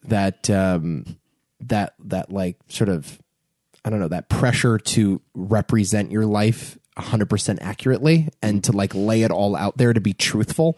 We just talked about this a few weeks ago when we were talking about Charlie Kaufman, but like that dude clearly has a lot of pressure to always write truthfully, and to always speak the truth, whatever that truth is. And at times he will lose sight of like what is cinematic and like what is expected of you as a filmmaker. And this movie is similar in that way. Like Fellini feels like sort of this slave-like this mission to represent his life and to articulate exactly what he's feeling about the women around him and about the pressures that he's feeling. And I don't know how much of it is autobiographical. Well, it's very well known that this is not like literally autobiographical, but the Guido character is a stand-in for Fellini. Everybody knows that. Okay. Yeah, obviously. But yeah, like I do think you have to be a very specific type of person to understand that anxiety. Sort of. I mean, I don't know. I mean, I forgot what exactly I said when I was like reflecting on it, because I watched it again and I just sort of appreciated the level of, I mean, I'm trying to remember like what exactly I had like an interesting idea as to what it was really getting at, but there's something about just like again, I guess you kind of alluded to it already, but just being honest with yourself before you could do anything with yourself. Mm-hmm. And I just kind of love that idea through and through. And not just how it relates to his work, but also just how it relates to the people he cares about. Because it's very obvious, like by the end of it, he has sort of sided with, okay, at the end of the day, like if I don't have these people in my life, none of this matters. Right. Yeah. And I guess it is the opposite theme of Synecdoche in that way. Like he finally finds solace when he just makes a movie for him. Yeah. As opposed to when he's just trying to impress the studios or trying to make something work for audiences, or when he's trying to impress the women in his life. Like when he finally makes a movie just for him, mm-hmm. that's when he ultimately, has that moment of catharsis, and that's when that giant parade at the end ultimately happens. Here's what I'll say. I really like the movie. I respect the movie a ton.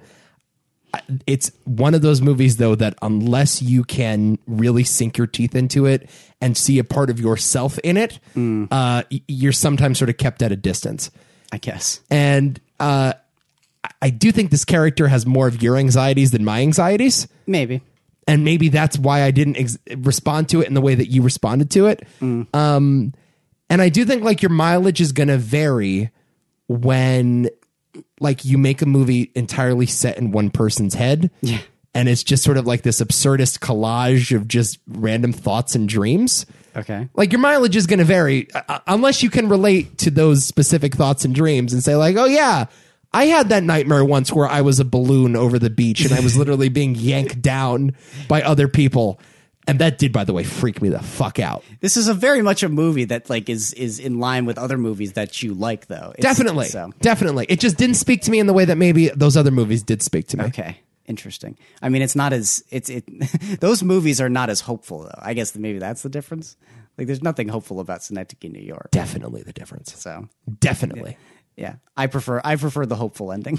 Yeah. 100%. Which is strange because usually I'm a very like cynical human being, but this one makes a lot more sense to me. It also like earns that ending through and through. Just like putting this character through the ringer with every possible anxiety imaginable, where it's like the only thing he could do is just kind of call it quits to what the project he was working on, and you know, face things that are a little more honest and truthful. I'll tell you what it gave me vibes of, All That Jazz. Oh yeah, I said this when we were talking about All That Jazz, is how much this relates to All That Jazz, or how much that relates to this. Even the ending of All That Jazz didn't work for me. Is it these characters, these types of people? I don't know. I don't get that at all, though. I mean, the movie is so just like a joy to behold. Like it's just such an entertaining movie, nonetheless. It's a movie that just totally sings with all of its characters. It's so like full of life. I never feel at a distance, regardless of the fact that the characters can be a little esoteric. But they're just awesome. They're just fully fleshed out people, and we really take the time to kind of live with them and understand them. Where it's like even though like Guido is. I don't know. He's certainly not a perfect human being, but you always feel bad for him. Yeah, certainly. And really, I think Fellini is the star of this movie. I mean, this is a movie about style, and it's about, you know, absurdist imagery and what that can evoke. And I'm always going to respect that. And I really love the style in this movie. Like, it's just like a really sleek looking movie. The cutting is incredible. It's just like another immaculate like artifact, similar to High and Low. It's like Fellini clearly knows what the hell he's doing at this point in his career, I think. And I'm not a Fellini historian, but I think at this point in his career, he has sort of moved on to, you know, that more esoteric, abstract period, and he's sort of sick of just all the formalist shit. Yeah. And this is what he ultimately makes. And at the time, critics responded to it in different ways. I think some really appreciated it, won the Oscar, obviously, for foreign film. And others were like, kind of full of bullshit, you know, jerk off motion, whatever. Yeah. I'm definitely more on the side of this is a brilliant, you know, fucking absurdist piece of art. Yeah. Yeah, and I don't want to end this podcast on a downer, because I really do like this movie, and I love all of the movies on the list. I truly do. I don't know. There's just something very specific about the anxieties of this movie that don't speak to me, and I don't know why. It's weird because I don't think it's a movie that only like directors would understand. I never got even on rewatch. I didn't get that impression at all because of how much of it relates to this guy's just own personal life. Because a lot of it, I mean, the movie is sort of split into two halves where it's like the director side and just like the guy, just like what he's dealing with his family and how one feeds the other, and how you can kind of attribute both things to like if I wanted to connect this to real life, just how your job in general affects, you know, everyone else around you. Sure. It doesn't need to be film entire. It just is film because it's Federico Fellini's understanding. Yeah. It's his own personal experience. I don't think it's something that no one could get out of it, though. It is, I mean, maybe not just specific to filmmakers, but it's certainly specific to artists, though, right? I guess. I mean, it's the pressure to express oneself, which you can't necessarily say about like I think it's a construction foreman, you know? I don't really agree with that. No? No. And I think that's my takeaway is just how, like, again, how deeply personal it is in a weird way. But I don't know. I've always felt like people kind of struggle with that stuff. Okay. You know, in that form of expressing themselves, regardless of the job they have to do, you know. Yeah. No, I get it. I'm sorry if I'm a little lukewarm on it, because I maybe I'm underselling it even now, because I watched the movie and I was really blown away by the visuals here. I mean, I think it's I truly was. because I think it's by far the best movie on the list. I don't know how you can say by far. Yeah, no, I think it's By far? I think it's by far the best film on the list. Yeah, I don't think it's even close. I think you're overstating it a hair. No, Nico, no. Or maybe you're understating the other movies. I don't know how you can watch this in High and Low and say this is in a different league than High and Low. High and Low is a fucking masterpiece of a movie. And this is not. Yeah, it is. No, but you're the one that said by far, not me. I think it's by far better.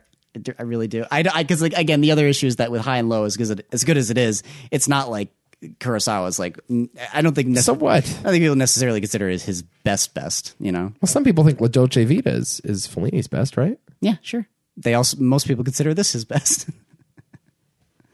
I love it. No, I love it. I'm sorry. I love it. I thought visually this was a marvel to look at. Yeah, truly. And I love that opening where it's just like that opening almost works as a short film for like the pressures of everyone else around him and expectations. And no matter what he does, even if he's just in his car, people are just watching him. Even if he needs help in his car, people just don't give a shit. They're just kind of waiting, even though it's all surreal. Yeah. A lot of nightmare imagery for sure. Oh, I loved it. Yeah. Also, I'm going to tell on myself a little bit. Didn't really know what was going on for a lot of it. Didn't really know what was going on. Well, there's the problem.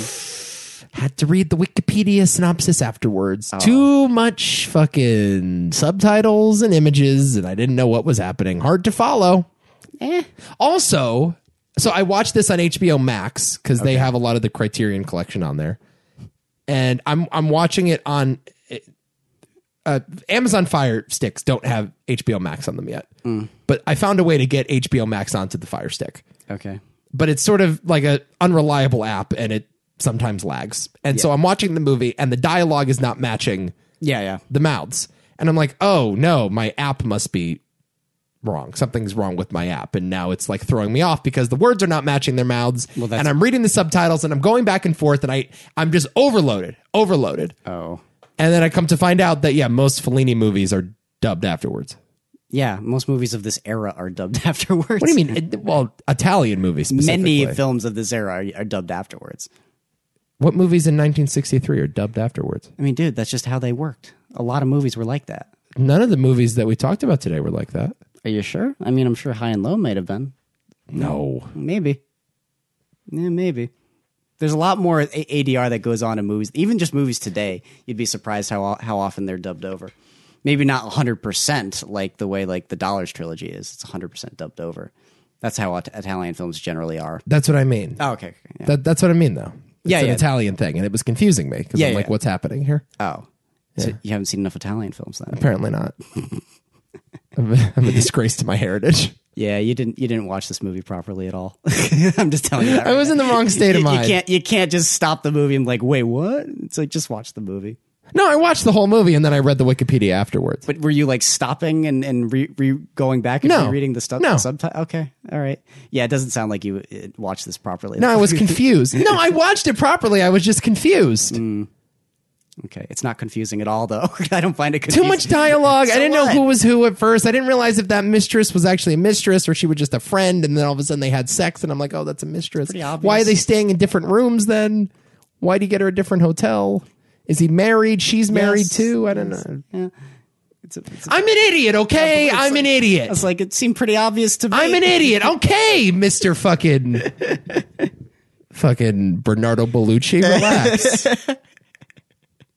You fucking Italians. I love the movie. It's a great movie. Okay. Am I not convincing you? No, you're not convincing me at all. You're the definition of lukewarm right now. Oh. Yeah, it's by far and away my winner, and I don't know. I don't know. Okay, my choice personally is It's a Mad World. Really? Yeah. No. Gun to my head, that is the best movie that came out this year. What? Yeah. That's better than 8.5? It's dude, in my opinion. You could say okay, question. You think it's a better movie or you just have more fun with it? There's a difference. No, I think I like it more.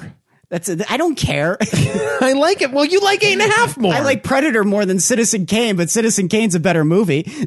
No, I acknowledge that 8.5 is probably the most important movie that came out this year. You don't think it's better than It's a Mad, Mad, Mad, Mad World? Come on.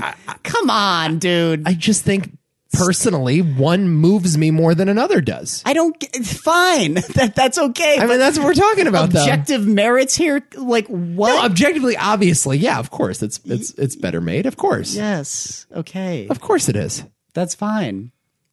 Plenty of times you have faith. I would say high and low, though, on a technical level. Honestly, like just formalist. That is a straightforward story that has a lot of interesting stuff to say and is perfectly acted and perfectly directed. There's not a single frame of that movie that is wrong in any shape or form, any way, shape, or form. I would probably attribute the same thing to 8.5, aside from the straightforward comment. Everything about that. Well, 8.5 is in a different category where it's like it's abstract and like the mistakes are part of the movie. You know what I mean? The imperfections are part of it. They're built into imperfections to 8.5, though, dude. I don't mean but I find like every choice. I don't mean like the green screen was showing. No, I mean, no. I'm just I mean, but again, like all the choices in 8.5 are very deliberate, and they kind of all work, and the performances are even more joyful, in my opinion. You know, and it has a lot more to say. You know, and it's I don't know. It's hard being an artist, I guess, and it's hard being a man that has. You're attributing it to just artists, though. I attribute it to just many people in general. I've also seen a lot of movies like this. I've seen more movies like High and Low. Fair. Yeah. Fair. These tend to be a little more grating, though. Oh. Like, look at me. I'm such an important artist, and I have sex with lots of women, and they all hate me now because they're meeting each other. I want to go and listen back to your feelings on Synecdoche, New York, and just be baffled by them now, because this is the same idea. I don't know why. It's very strange. No, I honestly don't know. I don't know what's missing. I'm confused. I can't figure it out. I'm highly confused right now. I wish we could get to the bottom of this now. I truly don't. I don't know. I'd have to sleep on this some more. Yeah. I don't know. I don't know what it is about this. Okay, yeah, because I think it's the happy ending. I think it's the fact that they all did a fucking parade at the end, and everybody loves each other. You don't think it earns that? Given everything that everyone's put through? No? I suppose you have no sympathy for these I suppose characters? They've earned a parade. You have no sympathy for... Oh, you took it entirely literally, too? No, I get it. There are characters in that scene who are long dead to this character. Like they're way too old. Like the stripper at the beach. I get that it takes place in his head, Adam. I understand that. I understand that he doesn't actually shoot himself. Oh, really? All right, I get it. I'm not that dumb. You could have fooled me. Dude, it's not even close. It's 8.5. It's not even close. I'm sorry. Like, fine. This movie's a miracle. Fine. One of the best part about this, I didn't have to use my veto.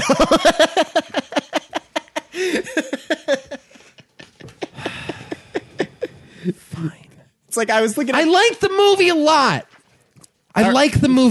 All right. I'm kind of allergic, though, to movies that take place in somebody's head. No, you're not. A little bit. No, you're not. A little bit. That is such bullshit. Little bit. Shut up. Little bit. That is nonsense. Little bit. Oh, why? Little bit. Repulsion, same thing.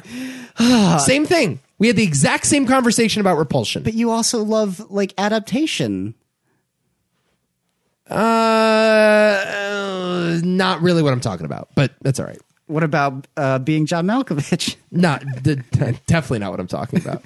But you do love Synecdoche, New York. Not what I'm talking about. I don't know. The logic in that world, though, like it is still a logically sound movie. Is it? Like, obviously, like, it's absurd and there are absurd elements to it, but the idea of just like a guy in the real world hallucinating about the shit in his past.